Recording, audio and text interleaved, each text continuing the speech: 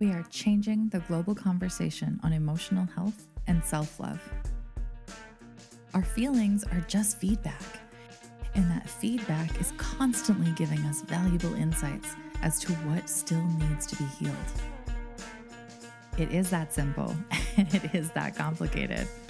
When you continuously follow your passion and do what brings you joy, adding more pleasure and fun to your life, you can't go wrong. You can't fail. I pinky swear that to be true. Welcome to How to Be a Human with Lise Wilcox. I love this conversation. Hello, and welcome back to How to Be a Human, the podcast with Lise Wilcox. I am a conscious relationship coach, changing the global conversation on emotional health and self-love. And I have the great privilege of having so many interesting humans on this show just to talk about things that light us up, that are interesting, and provide like pretty killer insights on how to be a human. And today is no exception. I am like borderline fangirling over Sarah Edmondson, who's joining me from Vancouver, BC. Hello. Hi. Thank you for having me. I'm so happy to have you. It's, we live in this Instagram world, right? And whenever you reach out to somebody on Instagram and they write back to you, it's like, this is the coolest. Like, this is the coolest feeling. Imagine 20 years ago, I know what you'd have to do. You'd have to find the person's manager, agent, and write a letter. I know. Send it in the mail. Once upon a time, I studied ancient civilizations, and I did a project on Peru. This is like a grade 8 project, but I did a project on Peru, and it never left me that when they wanted to send a message to somebody in ancient Peru, they had to tie knots on something called a quipu. And then the ruler would, the messenger boy would run up the mountain and deliver this knotted rope to the ruler. The ruler would decode the knots and then send the kid back down the hill. And I'm like, that's like a 2-month process to get a message to somebody. Oh, I'm so sorry. I thought I turned that off. My gosh. My mom loves to call in the middle of all podcasts. My neighbor likes to chip ice off her driveway in the middle of the podcast, so this could be interesting. Well, you said it's conversational, and this is so a little taste of my life. My mom calls. What we call, we talk 5 times a day. Sorry, Mom, podcast. Okay, love you. I love it. My mom's just figuring out what podcasts are. So. Your mom's going to get a crash course on this. Do you know actually what happened? I'm sorry, I'm just jumping in for a second, and then I'll give the reins back to you. Do it. So the very first podcast that I ever did was when I was coming out of NXIVM. I know we haven't even talked about what that is yet for your audience, but coming out of the cult, and I told a friend of mine, oh my God, that group I was in, I thought it was really good. Turns out it was a cult, and I was manic for quite some time. Oh, I bet. Yeah, I was telling everybody I could that I was out because I know people have been worried. And turns out he was a producer at the CBC. Oh, yeah. And he was like, we should talk about this. I just ran into him on the beach on Hornby Island, one of the Gulf Islands here. And we started recording and taping, and ended up being a 6 or 7 part right on. Yeah, expose on NXIVM. Yeah. And I don't know what it is now, but at some point it had 25 million downloads. Oh, my God. Yeah. And the only reason my mom agreed to talk to Josh is because we've known Josh since we were in diapers. And for her, it was like you said, just a conversation. And next thing you know, she's on this huge hit podcast talking about losing her daughter to a cult. Oh, my God. Yeah. So, sorry, Mom, you wanted to be private, but you're not. I know. Just like I'm not. Sorry. This is wild. Anyway. Okay, so to launch right into that, anybody who doesn't yet know, I don't know, can you be the star of a documentary? Is that a fair introduction for you?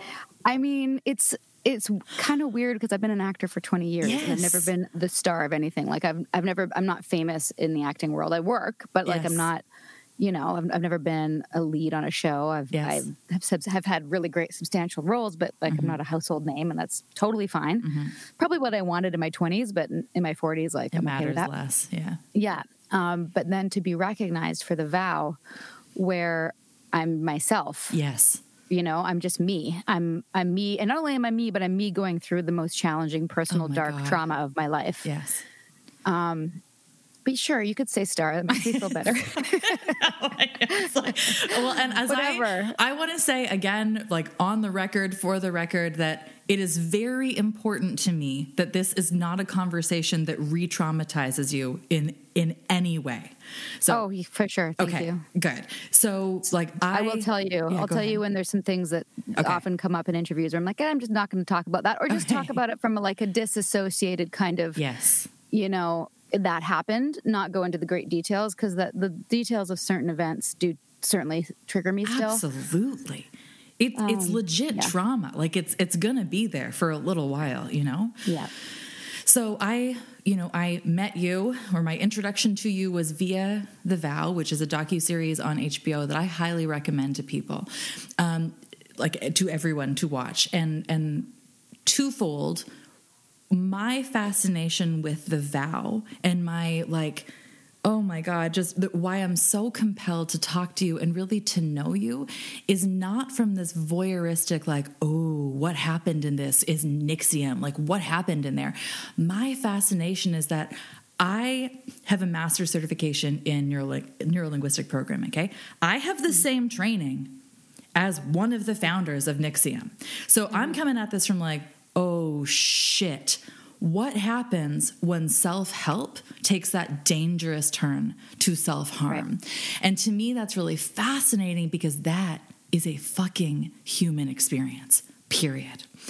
So when I was doing my master's training, a bunch of the ladies in my class were talking about The Vow, and it became a real source of conversation to be like, what are we doing?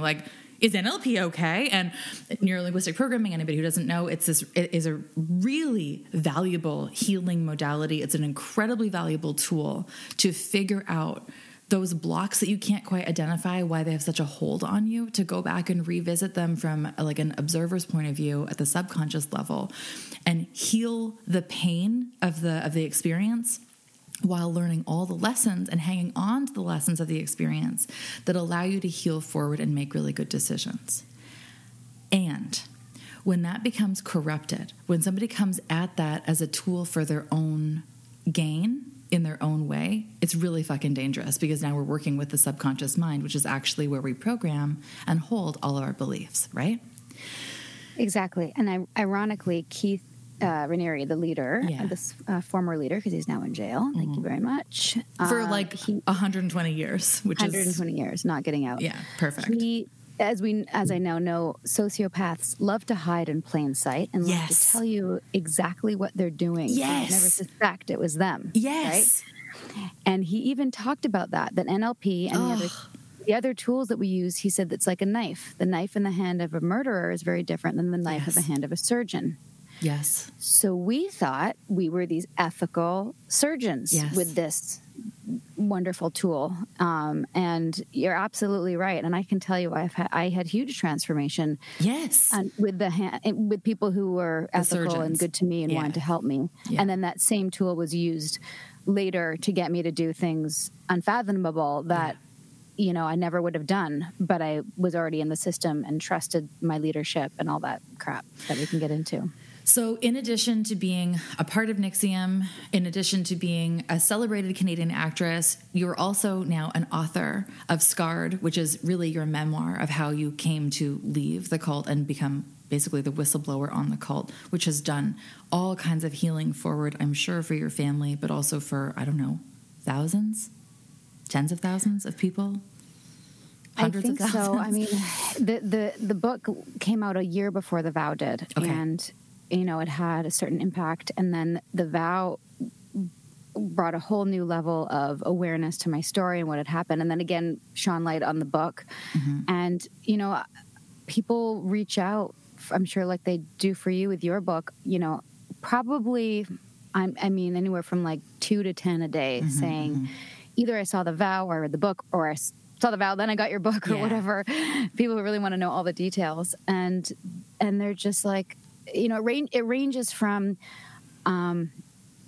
because of sharing your story, I realized I was in either an abusive relationship or a high control group or whatever, and I'm leaving, or it helps me understand what happened to me 20 years ago that I didn't know what that was. And now I know I'd been gaslit by a narcissist, or thanks to the vow or your book, I was starting a workshop and I had red flags and I would have continued. Right, and then I left because of the vow. And I'm like, oh, like I get goosebumps when I say that because, you know, as shitty as this last 3 years have been since leaving and 12 years in, like 15 years of my life, it's worth it. Yeah. Right? Like it's just fucking, can I swear on this one? Yeah. It's currency. All right. I'm such a potty mouth, but you know Same here. It's I know. I try not to. I owe my son $208 for every swear that I started this around the time that the vow aired, which you can tell. Oh, I can only imagine. So yeah, I do swear a lot. But yeah, no, it's been very rewarding. And, you know, that was my goal from the beginning, to provide a template for people to have awareness, to never enter in the first place, these types of dynamics, to wake up if they're in it and to leave. Okay, I love this and I want to dive right into this. That's what hit me at the very beginning of the vow, at the very beginning of reading your book. And again, from my own interest as an NLP practitioner, as a master level coach, as somebody who is like so committed to being of service, to, I call it emotional alchemy, to take all the shit that happened in the past that was dark and heavy and unwanted and consciously transform that into something light, golden, beautifully, uniquely your own. I feel like that's what really hit me, is that I was watching this, I'm reading this, I'm watching this from observing this just as a keen observer of the human experience. And I think that like that first delineation point of self-help versus self-harm is, are you encouraged to trust your gut? Or are you encouraged to hand over blind faith that somebody else knows better than you, right? Totally. In fact, I was writing a little list, just because I like to be prepared, of like what's the difference? You know, when does it go from? Because there are healthy organizations where you can do personal development and you know, work with a coach like yourself, and it's healthy. You know, but when do you? What are some of the red flags in this specific field, specifically coaching, specifically somebody helping you? And that was actually one of the first things I said, is that if they say, you know, you're. Like for us, like they did in NXIVM, you're going to feel the urge to leave. And that's really normal, because we're confronting demons. Not real demons, but we're confronting shit that you haven't looked at. You're going to want to be like, I don't want to look at this. And you're going to want to go. Yeah. That's normal. Come talk to a coach. But what it was doing was saying that those feelings, you had to override them if you were truly going to be committed to your success. Yeah.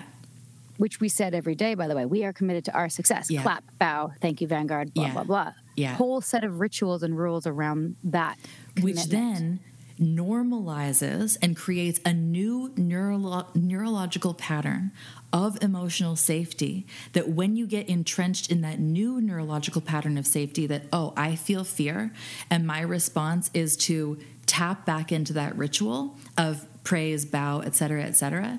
Now when you're in that, knowing what I know about the brain through my own NLP training, your brain can't make you a liar. And then bingo, bango, now we're entrenched, because now I feel fear. I have created a new trigger response, which is actually a great idea when you're confronting fears that have control over you, that you want to like learn from. But I will circle back to that in a second. And now we've created this ritual that becomes the new baseline. And when that's the new baseline, now your subconscious, which is always sweeping the environment for signs of danger, now anything in opposition to that, like anything that confronts that ritual to be untrue, makes you a liar, which your brain can't process. So now you're entrenched. Like I'm sitting here watching it and I was like, holy shit, I can't believe they did that. Like, Keith and Nancy, and like, I can't believe this happened. And I totally can believe this happened, but I can't believe they bastardized the knowledge of how the brain works to manipulate people into that level of behavior. Yeah, because they wanted us to not trust our gut. And Precisely. I think that's the most diabolical thing that Keith did is to take that apart. I remember actually, and I don't think I've talked about this anywhere, but you just reminded me of something in terms of the rewiring. Yes. We often did like EMs, or like a process of, you know, exploration of meaning, which we can go into more later, where you'd bring forth a phobia or a challenge or a conflict or a trigger response. And, you know, let's say it's something like speaking in public, and like people have a fear response to that, right? And the facilitator could could like lead them through like, well, what scary thing, is there a bear? Like what scary thing is actually happening? And the metaphor that was used was that, have you ever seen like a light go off in your car that says like your engine's, failing? Yeah.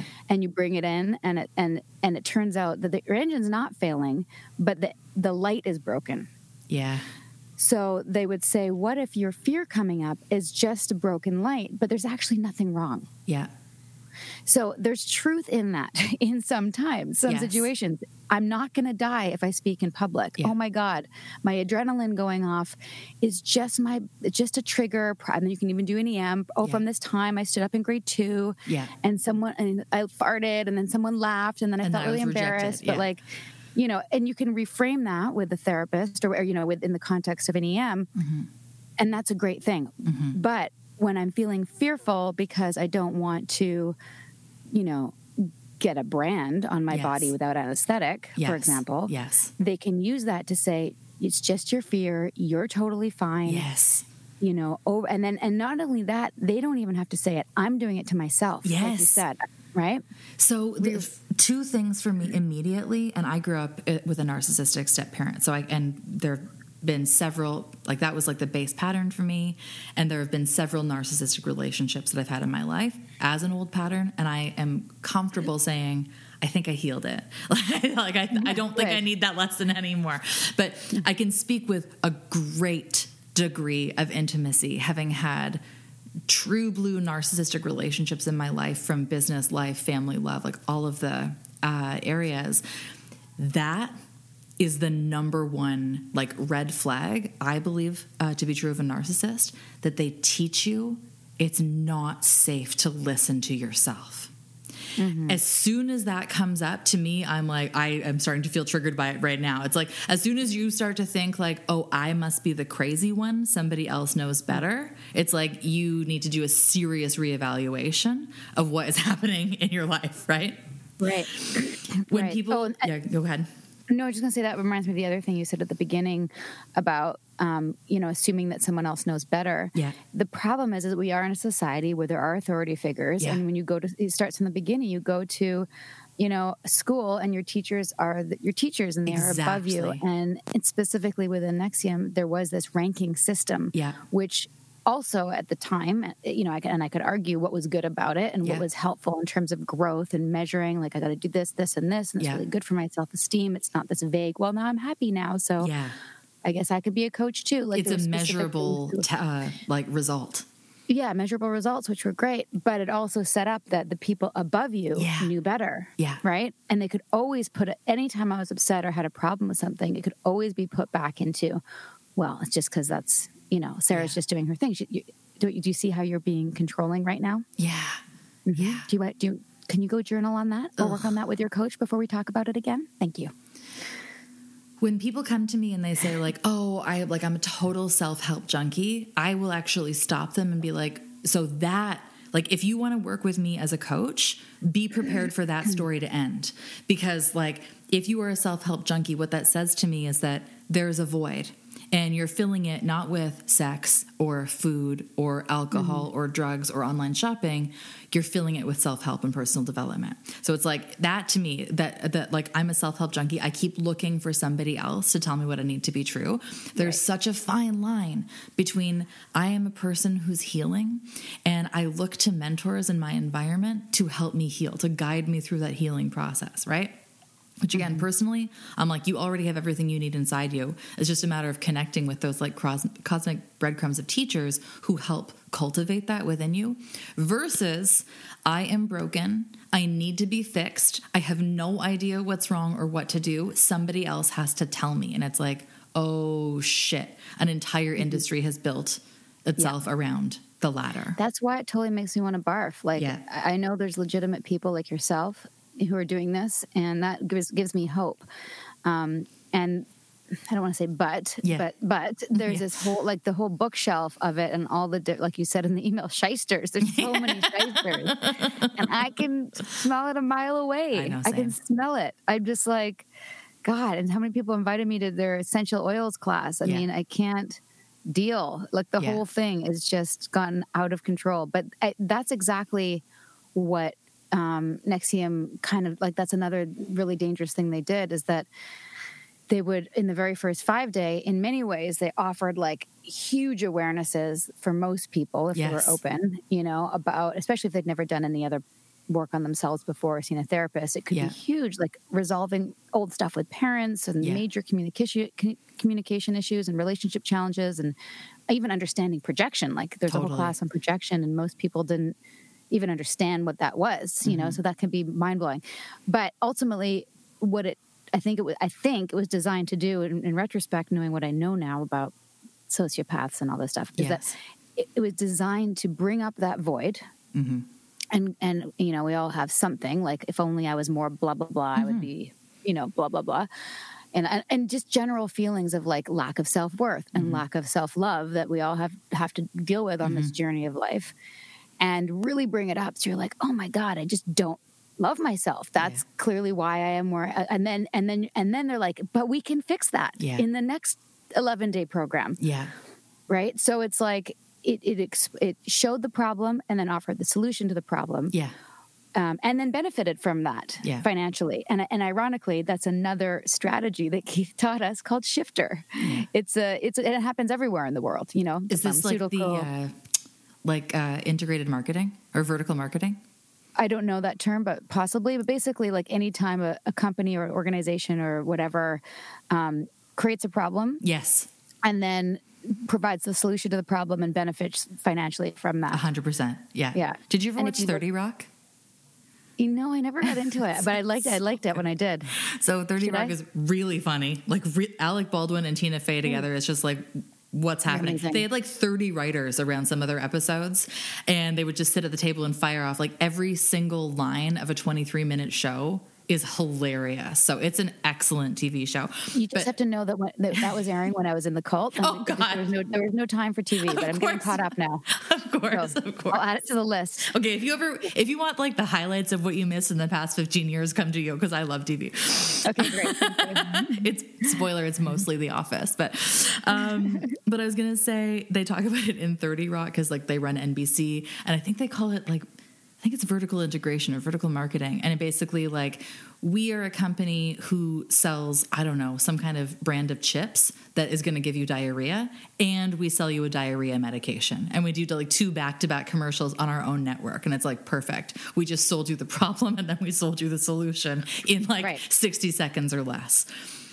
Right. And there's some people who know more about this than I do, but like that the parent company that owns certain pharmaceutical companies that provide the treatments to certain diseases is also the same parent company that owns the cosmetic companies that give you the parabens that causes the disease in the first place. And then the $1 billion ad buy behind why your lashes aren't good enough and why you're too fat. And it's like, are we starting to see the dots here? Are we starting to see how flawed this system is? Right. Which is one of the, like, in addition to providing the cult template that I wanted to with my book, the other thing that I really was hoping to achieve, especially for young women, if they read it, is to feel like, okay, I don't have to do all those things. Yeah. I'm not broken. Yeah. I don't have a void. I mean, I can drink green juice and do Pilates, but I don't have to do it every day to have that perfect body and boss babe and hashtag you're the best, right? Yeah. I get obsessed with that because I think, again, like I'm really interested in the reach and in the void, because I think that part of the human condition, part of the human experience is a degree of loneliness. And some of that, I'm writing a second book on that this year, like about being alone and about finding the truth and beauty that comes from like solitude, right? Especially during COVID. Perfect timing for that. Right? Yeah. I know.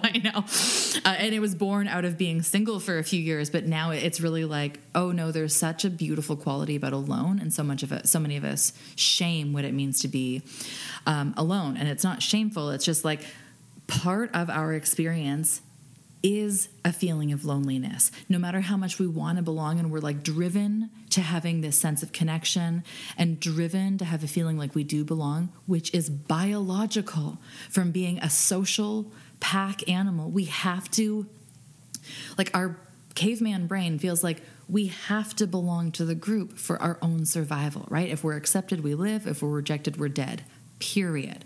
So if we have a deep, deep, deep longing for belonging, that is necessarily going to create a little feeling like of a low-grade loneliness. And sometimes that loneliness is not low-grade. Sometimes it's very pronounced, and we all have those feelings of isolation.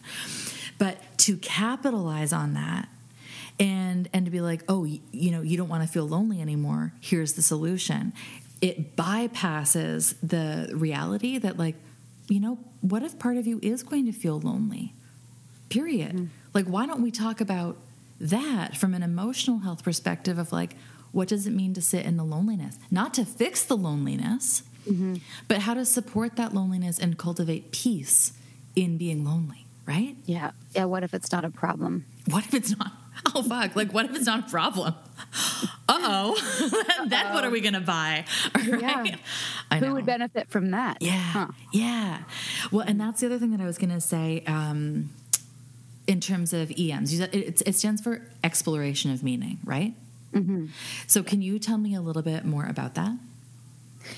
Yeah, sure. So, I mean, there's always like what I thought it was and then what it turned out to be. And what we were told is that it was based on his patent pending technology called rational inquiry, where essentially you'd bring somebody a problem or a trigger or something that you had a challenge with that was a consistent thing, not like mm-hmm. a one-time thing. Mm-hmm. Like my first thing that I ever EM'd was my boyfriend at the time would always leave, this is in the book, I think, leave mm-hmm. dishes in the sink. Oh, yeah. Yeah. Right? Yeah.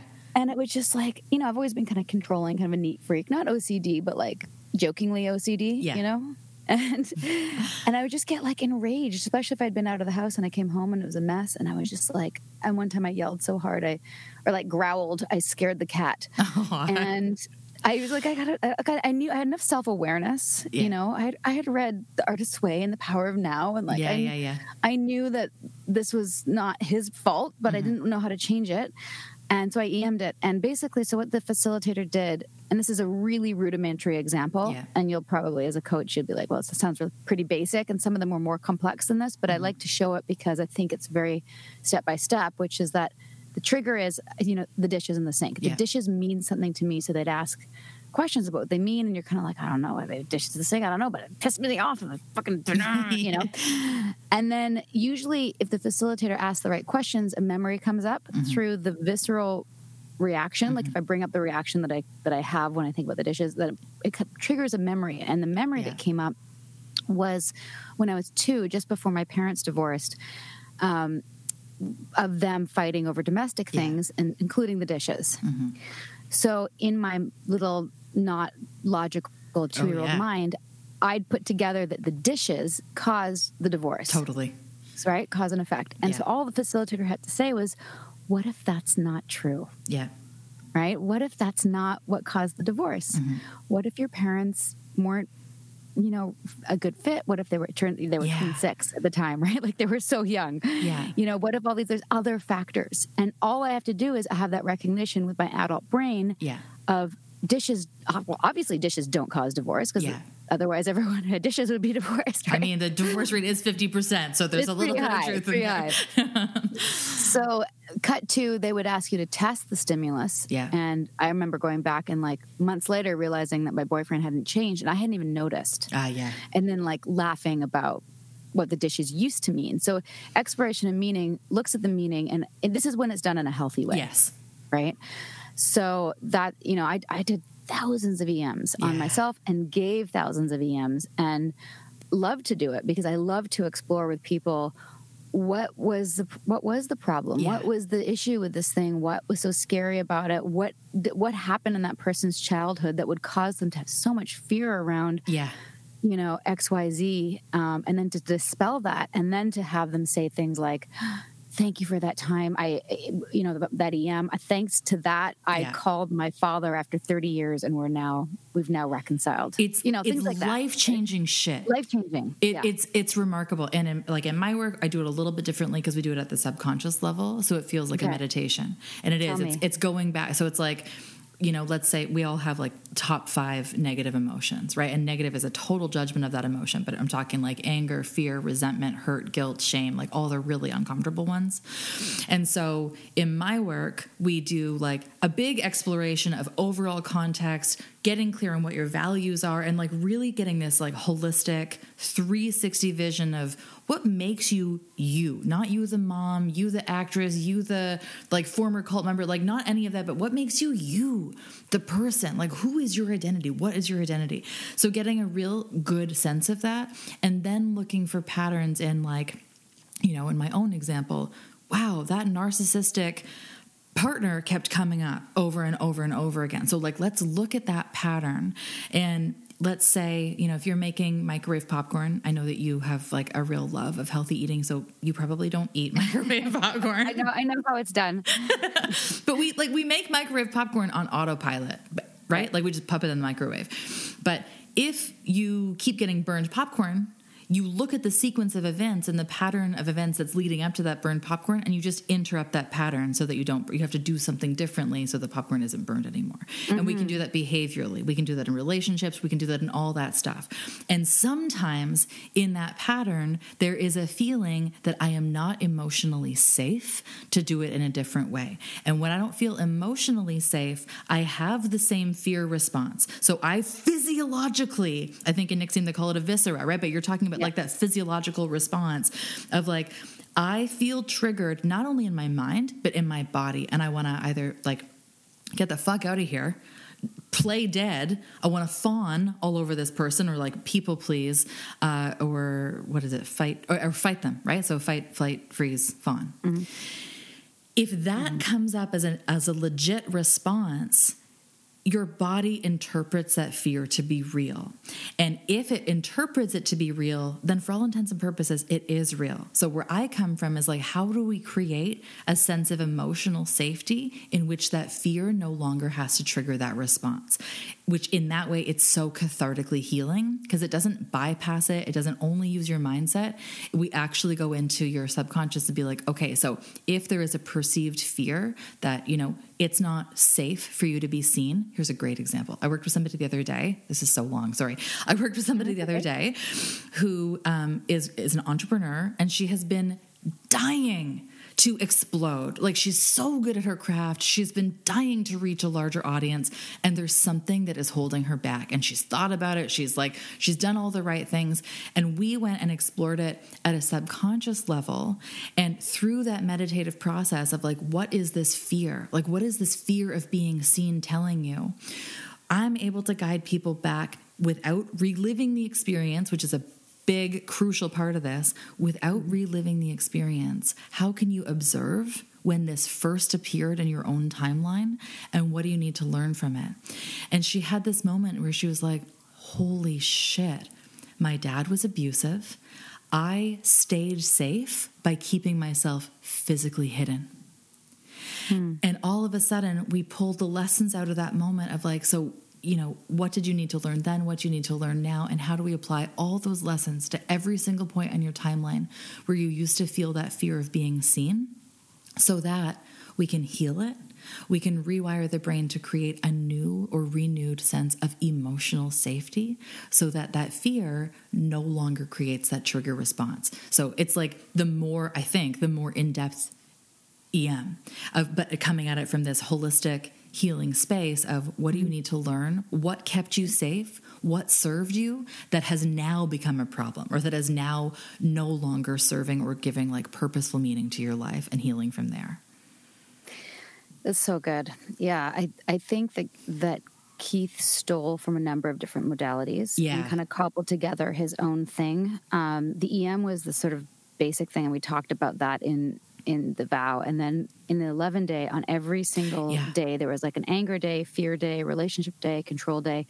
There was what was called a sourcing. Mm-hmm. And the sourcing was similar to an EM, but there was different exercises, using timeline stuff, or like, you know, if you could go back and say that to the little girl. Like, these are things that I've since found in other places, but the way it was presented to us is that this was like proprietary tech. Which is insane. These are ancient modalities. I know now. Yeah, for sure. And I think he actually, we weren't allowed to let other therapists, coaches, psychologists in. Yeah. And the reason they told us is because once they saw the tech, it would be impossible not to try to put it into their own methods. And that would be watering it down, and it wouldn't be ethical and so on. But I think it was just because if he had somebody come in who'd taken these other modalities, they'd be like, wait, what are you talking about? Just this poke isn't holes yours. in it. Yeah, exactly. This is other places. This is Buddhism. This is NLP. Taoism. Yes, I know. Yeah, cognitive behavioral therapy. This is like from Eckhart Tolle. Yeah. That's wild. Well, and then the other thing I was going to say for EMs for you, and this is the paradox, right? And this is why I think this conversation is so beautiful, like self-help versus self-harm. That work is phenomenally healing. You've seen it in your life. I've seen it in my life. You've seen it with clients. I've seen it with clients. It really does have life-lasting, positive change. It really does. Until it doesn't. Until we get to that point of like, oh, I can see you're having a feeling. Let's fix that. Yeah. And also that's another kind of red flag is can people come and go? Are people, is it a problem if somebody wants to leave said community or stop taking classes or whatever? And I didn't think that there was, when I was in NXIVM, if somebody said, well, you're in a cult and here's one of the things why, I would say I can come and go. Yeah. I can take classes. I live in Vancouver. It's in Albany. What are you talking about? Yeah. But what I didn't see is that there were what I now know is called planted phobias. So like in a cult, in a religious cult, for example, it would be like, Satan will get you, or you're going to die in hell, or you'll be blinded, or your family will be smitten, or something, right? Yeah. In things like this, the phobia is I'm not going to be okay if I leave. Like I have these issues, and I will not be able to resolve them if I leave. Yeah, I'll never be successful if I leave. So people could come and go, but it wasn't kind what the leadership said about them. It'd be like, oh, that Sarah, she never did push through her dependency issues. Yeah. And I know that they said that about me when I left. Which is, it's like, again, think about that. What healing modality judges others? Right. It's like, no, that's a red flag too. Hypocrisy. Yeah. The hypocrisy of it was, there's so many things that were hypocritical, which is another thing I mentioned on my list, is does the leadership walk the walk? Yes. Like, are they consistent? Like Nancy would always say how bad it was to be dependent on things. Yes. And like we weren't allowed to drink wine and, things like that. But every day she came in with a cup of coffee. Yes. And it was like she couldn't function without it. And I'm like, I don't have any problem with coffee, but like I don't understand, like, which is it? Which is it here? Yeah. Among other many hypocritical things. Like we thought Keith was a renunciate. We thought that he didn't need materialism or have sex. Yeah. We thought he was celibate. Wow. And again, like just watching it, I know, when you have social conscious proof, like I hired a publicist for a reason. So I have a lot of media names behind my name so that people can be like, oh, she's been on CNN. She's probably legit, right? And it's like, I'm legit anyway, but as soon as I get the CNN logo on my website, it's like now she's really legit, right? That works. That's like how our brains work. Again, it like goes back to like social programming and biology, that we need somebody. Like nothing has meaning until we give it meaning, and nobody has meaning until we give it meaning. Mm-hmm. And we tend to like go to celebrities or to, like trusted social names to be able to give us that meaning. But it's like, he knew that and he bastardized it and he just took advantage of it and then gave himself his own accolades. And when you give yourself your own accolades and you really create that persona, because narcissists and sociopaths, nonviolent sociopaths, they don't have empathy. They don't think the rules apply to them. They feel like they live beyond the scope of rules. And it's like, oh my God, if the social rules don't apply, you can literally do anything. So if I go out there and I say like, oh, I've been featured on Oprah and somebody just can't find me on Oprah, then it's like, well, she can't be lying. Like she already said that she's there, right? Yep, 100%. Oh man. And then we did have legitimate things backing us up, like, the Dalai Lama came. And, apparently they did a 5-day on Richard Branson's island. Yeah. Yeah. I'm like, that and then they, quote, cured Tourette's. Yeah. So we were always looking for these things that would give us, we knew that the world didn't give us validity, but we thought that like, and there's another hypocritical thing. We were taught that there's no victims. There's no victims ever. But somehow Keith was a victim to the world who just didn't understand him and his brilliance. And that later I was like, if he's really the most brilliant man in the world, why can't he find a way to have people understand him? Yeah. You know, like, work with the world. Man. Right? Like... I was going to say, I know all these conversations are looping together, which I love. But I was going to say those 5-day experiences, 11-day experiences, again, I know anybody who's ever been to a retreat knows that those are effective for a reason. They become this like really beautiful and often quite healing peak experience, right? Like, you're in it, everybody else around you is in it, people are there with the same intention. It's like we're walking through coals, we're sitting around the fire, we're airing grievances, like, we're doing all this stuff. And I mean, there are huge names in the self-help and personal growth world who make all their millions by doing this, right? By having these like multi-day retreats. Yeah. And what always stands out as a red flag to me when we're looking at self-help versus self-harm is that, and you already identified it, like, oh, you thought the 5-day was good, you're going to love the 11-day. And if you've done one 11-day, why not stay for a second 11-day, right? And why not move here? Like, why not be a part of this? Just wait till level 2. Yeah. Level 2 is going to blow your mind. And again, I know there's truth in that. I know there's truth in that, right? Like, and God, I'm guilty of saying that. Ugh, it makes me want to barf. Same here. But I did believe it. I'm like, and I say to people, like, if people be like, I love your podcast, I'm like, oh, you love the podcast? Wait till you work with me one-on-one, because it's true. And when you misappropriate that, what happens is that you create a peak experience for somebody that is not, it feels healing because fuck, I just walked across coals. Are you fucking kidding? You know, like, man, this guy took me from being in a place of sadness and 10 seconds later, I'm in a place of happiness. He must be a guru. He must know what he's doing. I want more of that. But when you only have those peak experiences, particularly in those group environments, you're bypassing. You need it. Yes. Well, sorry, you were going to say bypass? You bypass what actually needs to be healed, right? Because I always come to things from emotional health. Like, you're bypassing what actually needs to be healed from your past, and you're now associating any healing that's like so surface level that you experience, you relate that to somebody else who facilitated the experience for you, right? Right. So you have a little high, the peak experience, which is another red flag in cults, and then that high, gets attributed to the person or the place, and you think you need that. And so that was the other irony, is like, Nancy she's saying don't have dependency, but like, everyone here is dependent on everything here to be okay. Yeah. Like, some people wouldn't know how to function. They'd be like, I don't know how many calories to eat. Why don't you ask Keith how many calories to eat? God. Like, what? He's not a fucking nutritionist. Yeah.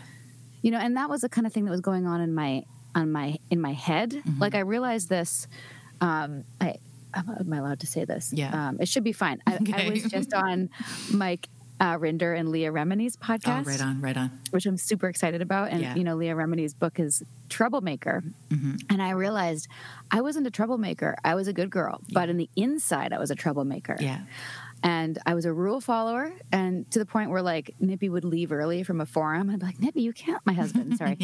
Like, you can't leave early. It's like, so what? What are they going to do? Cut my pay? Because, like, he never made any money in NXIVM. Yeah. And I'm like, what are they going to do? Like, also, red flag of narcissism, just for anybody who's in, like, institutional narcissism. That's a big one. Yeah, well, that's the other thing, is most people didn't. Yeah. And that's a chapter in my book when Keith reveals that. It's all been an illusion of... Wow. Was like, oh, you motherfucker. Yeah. I didn't figure it out then. I was too in a daze. I was in a trance at that point. I was like, what? Illusion of hope? Did he just say that? Wow. But I did make money, and they used me as the poster child. Like, if Sarah can do it, anyone can do it. And if you weren't doing it, it was because you were lazy, or you were fearful, or you hadn't worked through your issues. So because you're a cause for your life, they have no accountability. And if if you can't do it, it must be a shortcoming on your behalf, because there's no victim. Yeah. Like, it's like, and I'm going to say this very gently, like, on the one hand, it's a perfect design, and it's perfect design to take advantage of people, right? Mm-hmm. Even though there is some truth in that, right? Like, there's some truth in that. We are at cause for our life. We do need to take responsibility and accountability for our actions. And if you choose to see yourself as a victim, very likely you'll become victimized. And also, we're not starting with an even playing field, right? Mm-hmm. We have different access to different resources. Like we have a litany of different experiences and circumstances that does not create an equal playing ground, and our life experience is not going to be equal for that specific reason. But then to use that against you and be like, well, Sarah did it, so can you, is like, it's not, it's true, and it's so not true at the same time. Mm-hmm. Yeah. I see that and people are going to hate this, but oh well. Like I see that in multi-level marketing all the time. Oh, yeah. There are like two people who are at the top who are shining examples. They're like, look what she did it. If she can do it, you can do it. And it's like, you want to talk about her adrenal failure at the top and like what it actually took for her to get there, and how it's unbelievable. And I look at people who are coming in on the ground floor, and I'm like, you won't get there. I'll tell you right now, that's not a limiting belief. It's not a perception. This system is not designed to support your success, period. No, it's an illusion. Yeah.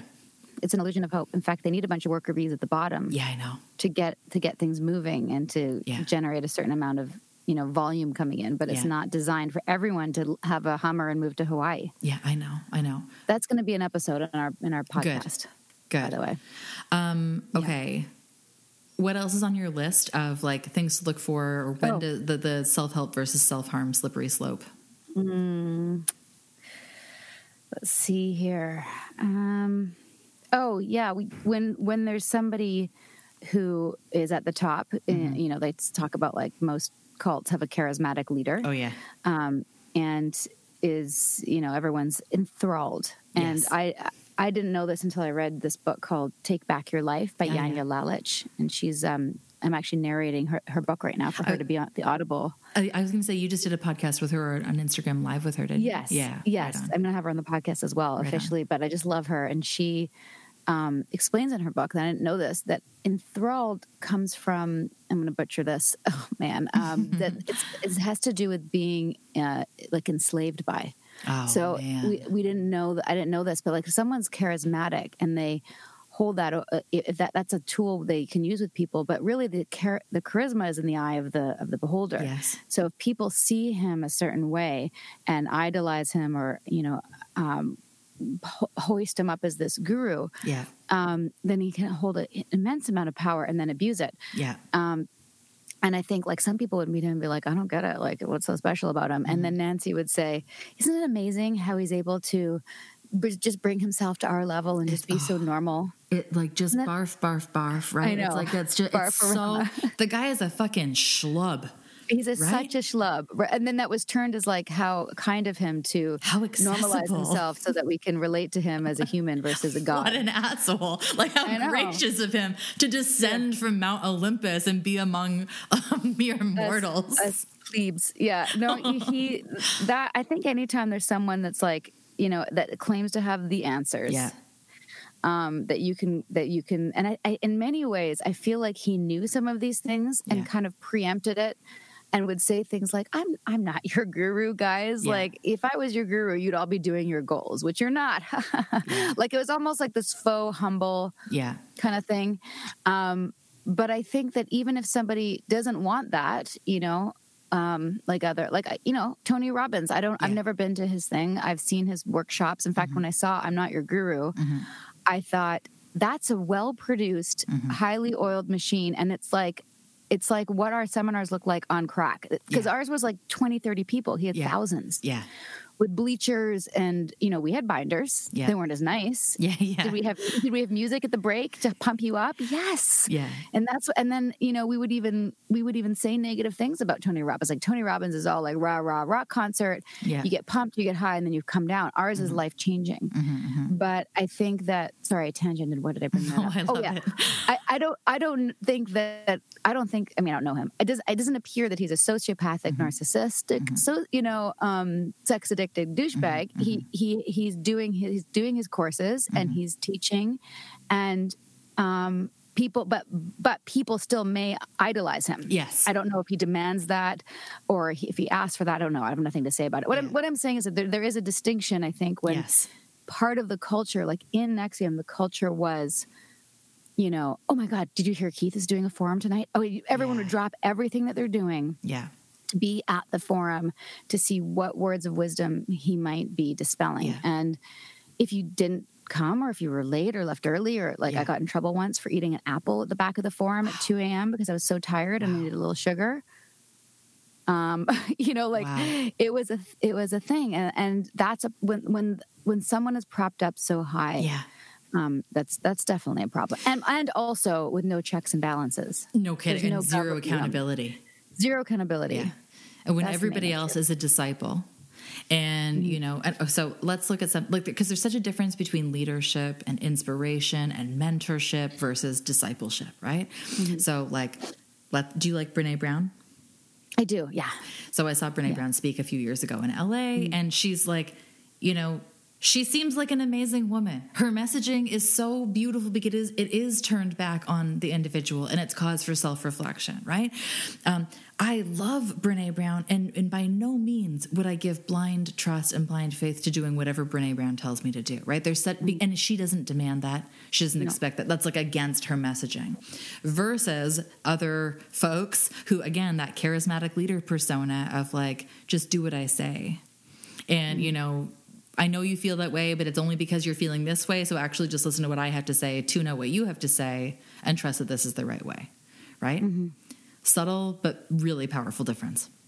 Yeah, a huge difference. And another episode that we're going to do on our podcast is about I'm an actor, right? So I've been through a number of different acting programs, and there was one, I actually just realized this recently. I've been involved now in 3 cults. Wow. NXIVM was the last, but before that was... I wasn't get too involved, but I took Bikram acting. I was just going to say, like Bikram's Osho. No, I didn't do Osho. Although I think if I was 18 in Oregon, I totally would have joined 100%. I know. Hands down, because that looked fun. Then, I was in an acting program in the early 2000s that I've since found out that the leader has been like run out of LA for being a malignant narcissist and just like ruining lives. And I left because I found it culty, and I didn't even have the language for it. Like it was insular, and I didn't like how, she just pushed boundaries in a way that, like, if you left, and this is what happened when I left. If people left, they weren't ready to do the work. Mm-hmm, mm-hmm. They just weren't brave enough, and that was going to affect their acting careers. That's just awful. Well, and there's another one that I'm not going to say the name of it because I don't think that's my place to do so, but there's one that I believe is Canadian actually, and was really celebrated by a lot of corporations. And one of the first things that you learn is that when you go back home, nobody's going to understand you. Subtext, we're going to give you a whole bunch of proprietary language to you so that literally nobody understands you. You feel more isolated at home. They feel like you've gone off your rocker, or like they need to come in and join you to understand and participate in what you're talking about. And it's like, you can do good things within these, you can have these good experiences, but when there are all kinds of conditions set up, or there's kind of languaging set up, or there's an exclusivity, and there's that message of like, well, other people just won't understand, right? Or, if you leave, I guess it means you just weren't committed to the work. It's so detrimental. I'm so dying to know what that group is. I'll tell you when we hang up, because I don't want to say it in public. But yeah, I appreciate that. Anything else make your list? Anything else on my list? It was the list was called Spot the Shyster. The hit list. This was just like riffing before I was waiting for Ace to leave the house. But if there's pressure to sign up. Yeah. And by the way, if anyone's listening to this, I take full ownership that I did all these things. Yeah. I fully was a flying monkey for Keith and said, oh, are you going to sign up? Do you know if you sign up in the next 48 hours, you can get 20% off? I mean, who doesn't want to save 20%? I know. Right? I've bought stuff under that. And I'm like, I know that marketing tool works. And personally, I refuse to use it because it feels so icky. And whatever. Yeah. But it's taught in many different, it's not just an NLP. It's not just a culty thing. It's like, it's taught by business coaches. It's taught by marketing coaches. Like, it's an actual tool, and I don't think it's right. No, it's not right. But it works because people are excited. And if you don't sign up when you're excitement, the feeling fades and then you forget about it and you're back to your life. Totally. I get why it's there. Yeah. And people have said to me, God, this one producer in an interview, I said, like, you know what, Sarah, you were a top recruiter for a shitty product, a really shitty product, you should consider sales. And I'm like, are you kidding me? I can't even like barely invite someone to a movie. Like it's just, and I'm not even benefiting from that movie. You know what I mean? Like I can't, the whole thing is so gross to me. When people try to sell me stuff, I can smell the tactics a mile away. I learned them all. I learned them all from Keith. I was going to say, you learned from the best / worst. But that's the thing, is that like sales doesn't have to be unethical. It doesn't have to be those things. It's just a tool again, right? And in fairness, you really believed in your product, which is sales, right? Like to really believe in what you're selling and to cultivate a genuine relationship, which I don't know. Observationally, I feel like that's problem. What you were doing. And maybe you can rewire my brain on this. Give you a little task. Is that I really did believe in what I was selling. I was so gung-ho. I thought it was the best thing since sliced bread. And then to find out not only was it bad, but it was like the opposite of what I was teaching. Yeah. Instead of freedom, it was enslavement. Yeah. It took a real hit to my morality and to my whole personhood. And I'm still pulling myself, like part of me being so public with the book and doc and the podcast, because I'm still wanting to figure it out, help people. And that, for me, that's part of my healing. Yeah. For me. Well, I thank you for sharing that. And, for what it's worth, like you believed in serving people. You had an experience that helped you. Like, yes, there were red flags, and I appreciate that. And yes, that is also part of the human experience because we're fucking flawed. We don't get it right the first time, right? I think you say in the documentary, in one of the earliest interviews, that you really wanted to have, and I'm like paraphrasing, but you really wanted to have an impact on the world and really like help people. And it's like, well, that's a cruel fucking joke, isn't it? That you had to go through all of this in order to reach this level of genuine service. But I feel like you believed so deeply in what you were selling because you had also had a really positive experience in a lot of different ways in what you were experiencing, right? And it's like, that's all the good stuff. And this level of healing, it involves so much radical acceptance and so much forgiveness. And the fucker of it all is that like once you hit that next level of like, okay, I forgive this part of me and I really accept this happened, it's like, oh, beautiful. You've created such safe emotional space that now you have to go deeper, or you don't have to, you can go deeper and like forgive other parts of you. And I feel like from where I stand, that's going to be a part of your healing experience. The hard part, I would guess, and I want to ask you this question, is like, this kind of modality can be so healing. It is so effective. But now I wonder if you're in a position where the healing also becomes its own trigger because it violated your trust so dramatically before. You mean in terms of just the concept of healing? The concept of healing and self-development. And I mean self-development from a place of like, we are healing forward, and here I am now, and I feel like I'm still learning these lessons, or I'm still putting the stuff into practice. Like, what's your level of trust like for your own? It's so personal, and if that's too vulnerable, no, not at all. I said from the beginning. You can ask me honestly. If I put myself out there like this, there's really nothing you can ask me, and I'll tell you. I mean, it's been a journey. Like the first couple people that I spoke to, like, first of all, I have to heal with people generally who have experience in this domain. Yeah. Because even just certain words, and I also got this from Yanya's book, certain words are triggers. In fact, even for me, the word trigger is a trigger because that we were taught, we taught NLP, we taught how to change states, with triggers. And we taught how to bring a trigger that was a problem and change it into something else. And, just like I said, the industry is a trigger. I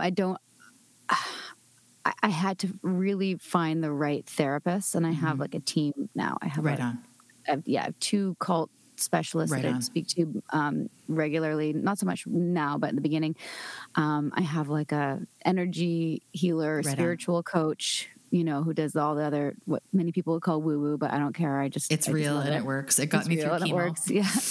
I feel good. Yeah. And then Nippy and I have a couples counselor who we love to work on everything else.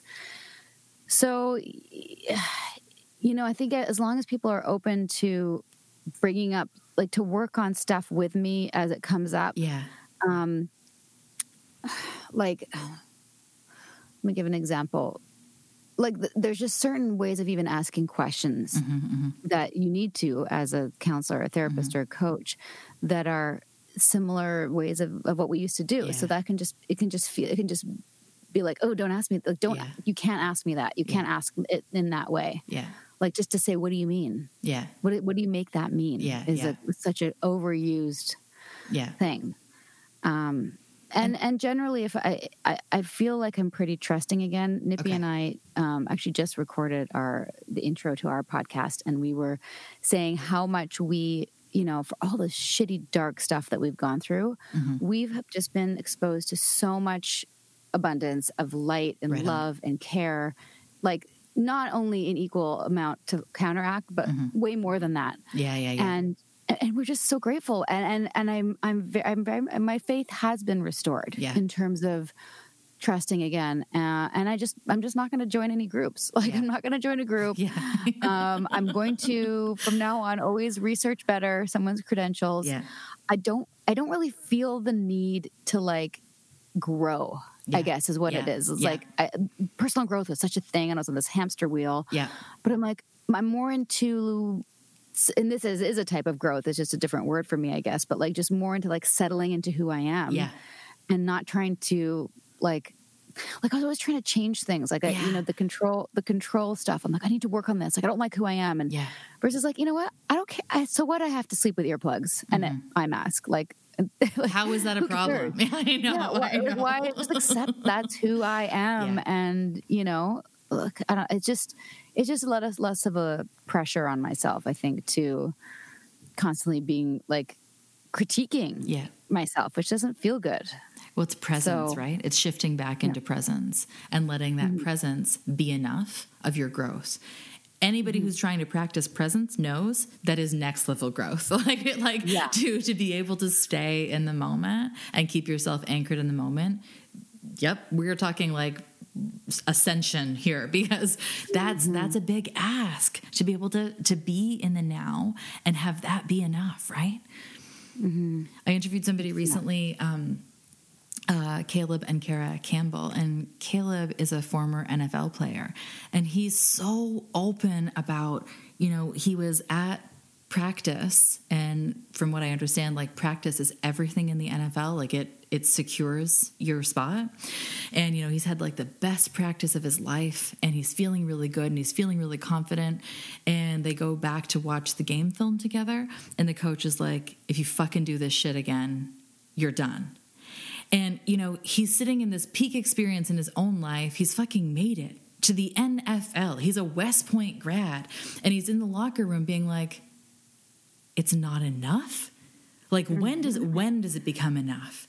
And I feel like that's what you're saying. It's shifting back to now and be like, now is enough. Yeah. I always find that very mind-bendy. Yes, now is enough. Am I going to get that in the package? I listened to your interview with Molly, and I heard about there's a package. Do I get a package too, or you have to be on my show, and then I get a package? I can send you my bundle. I'm like, I need a bundle. Wait, but you're going to be you'll be a guest on our podcast. Send me your address, and I'll send you one. No problem. Oh, goody. So, but does it say that? Does it say that in the bundle somewhere? Somewhere in the book it says that, because, like, my book, it literally is. It's a self-love manifesto, and it's an instruction manual that this is so, again, like, I actually want to speak to Mark Vicente about quantum physics and how to, like, make that. I can connect you if you'd like. Oh, that would be amazing. Yeah. Because, like, I wrote the book that I needed in the past. So like, how kind of you for yourself and everybody else. This sounds so arrogant, but I think it's also so funny. No, every now and then I pick up the book and I'm like, holy shit, that's good advice. And I'm like, yeah, Lise, you wrote it. Like, of course you connect with it, because it's exactly what you needed to hear. But also, you shouldn't be writing anything else, really. Otherwise, you're the shyster. You can't be a shyster. You're not a shyster. You're the real deal. I am the real deal. I am not a shyster. And I definitely walk my own talk. I literally read my own advice and take action on it. But I talk about the feeling of enough a lot because, again, the first 35 years of my own life, nothing was ever enough. And, like that wake up call for me, which, I kind of joke, like we call it a midlife crisis and we shame it. I'm like, let's celebrate it. Because if you have that critical point, that crisis point of your life of like, what the fuck have I been doing? Let's celebrate that. And then let's like rewrite the stories and the patterns that came from there. Right. But for my own story, it was like, I had that wake up moment of like, oh my God, nothing will ever be enough for you until you are enough for you. So that feeling of enoughness, that story of not enough is so intimate for me that, presence, I think, is like the antidote to be able to bring yourself back to present and really believe. And sometimes you have to like say it until you can believe it, right? But like, I am enough. I have enough. I trust love. I just trust myself to be here now. Have you had a chance? I totally agree. I'm tangenting, but have you had a chance to finish my book by any chance? I'm halfway. I'm halfway. Okay, wait, hold on. I'm opening up something in my office here. Give me 1 second. Okay. I'm gonna make a noise. I have sound panels, but they cover my bookshelves. Oh yeah. Move them to get to my book. Okay, so I got my book, and I'm just gonna read you this something really quick. Okay. I didn't have this lined up because I didn't think I was going to do this, but you just... I can see your book and my book in a stack right now, like looking back at me. And I promise I'll read yours before you come on. I know. Okay, ready? Here. Oh, dear. Healing. Sorry, I was going to find it.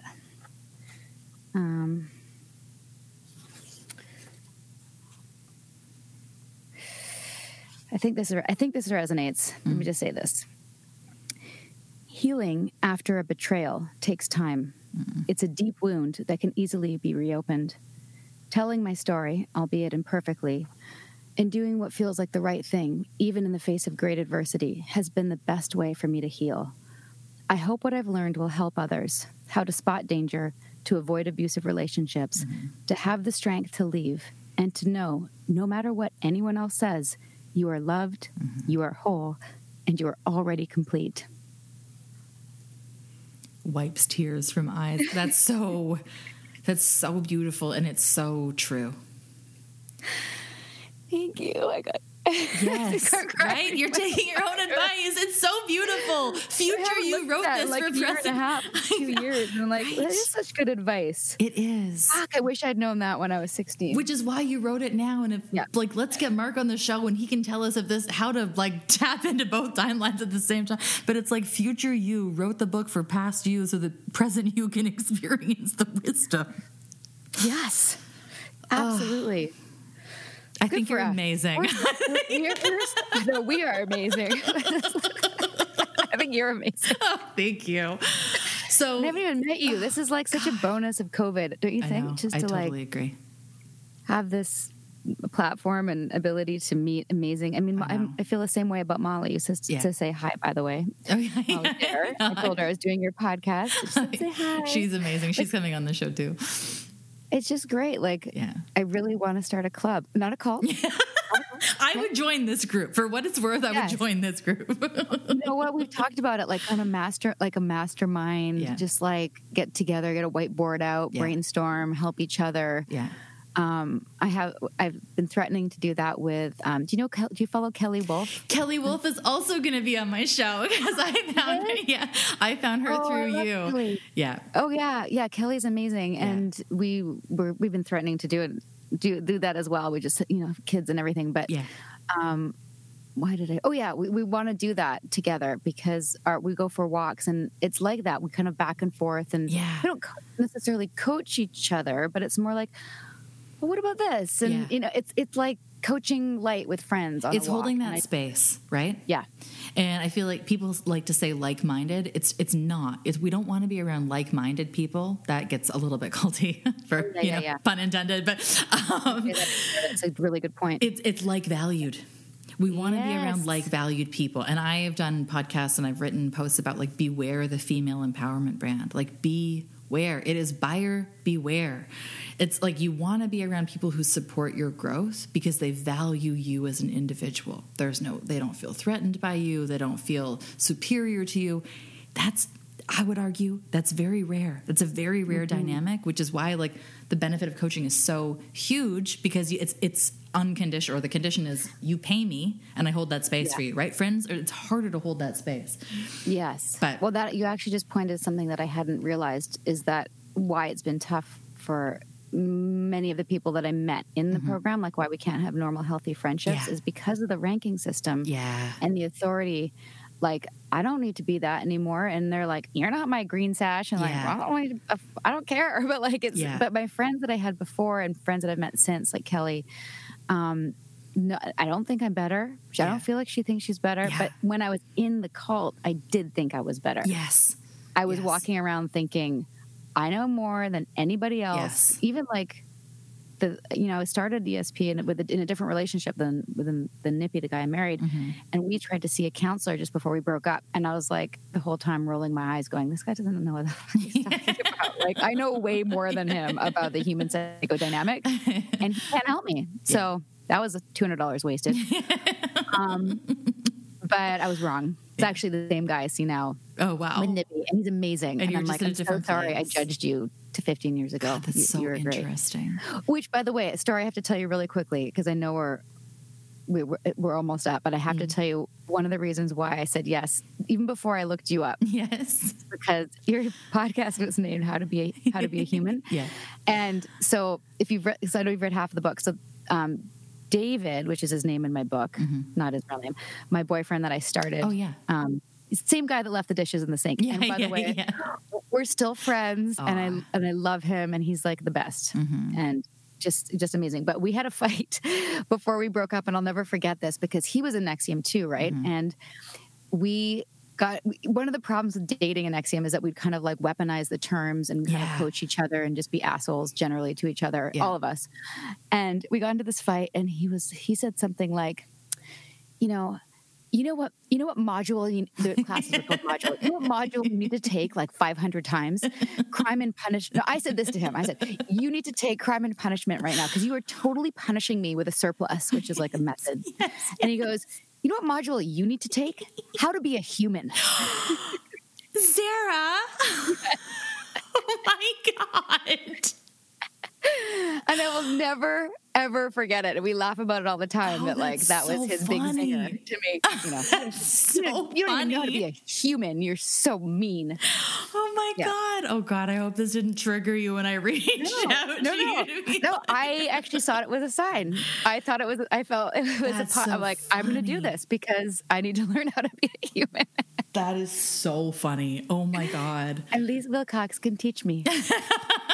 Lise Wilcox can show you how to tap into it on your own and can help you guys. Where can people find you? New podcast is coming, and where can people find you? Well, Instagram, Sarah Edmondson, like son of Edmond. Yes. And the podcast will be out by the time this is aired, and it's called A Little Bit Culty. Best name ever. Looking at the difference between dysfunction and devotion in all of these topics we've been talking about today. Right on. And it's with Nippy. Nippy and I are doing it together, which has been really fun and healing. He's also very handsome, and I've been like dying to tell you that since we first connected on Instagram. He's like, you are a beautiful woman. He is a beautiful man. If he was here, he'd be like, it's just science.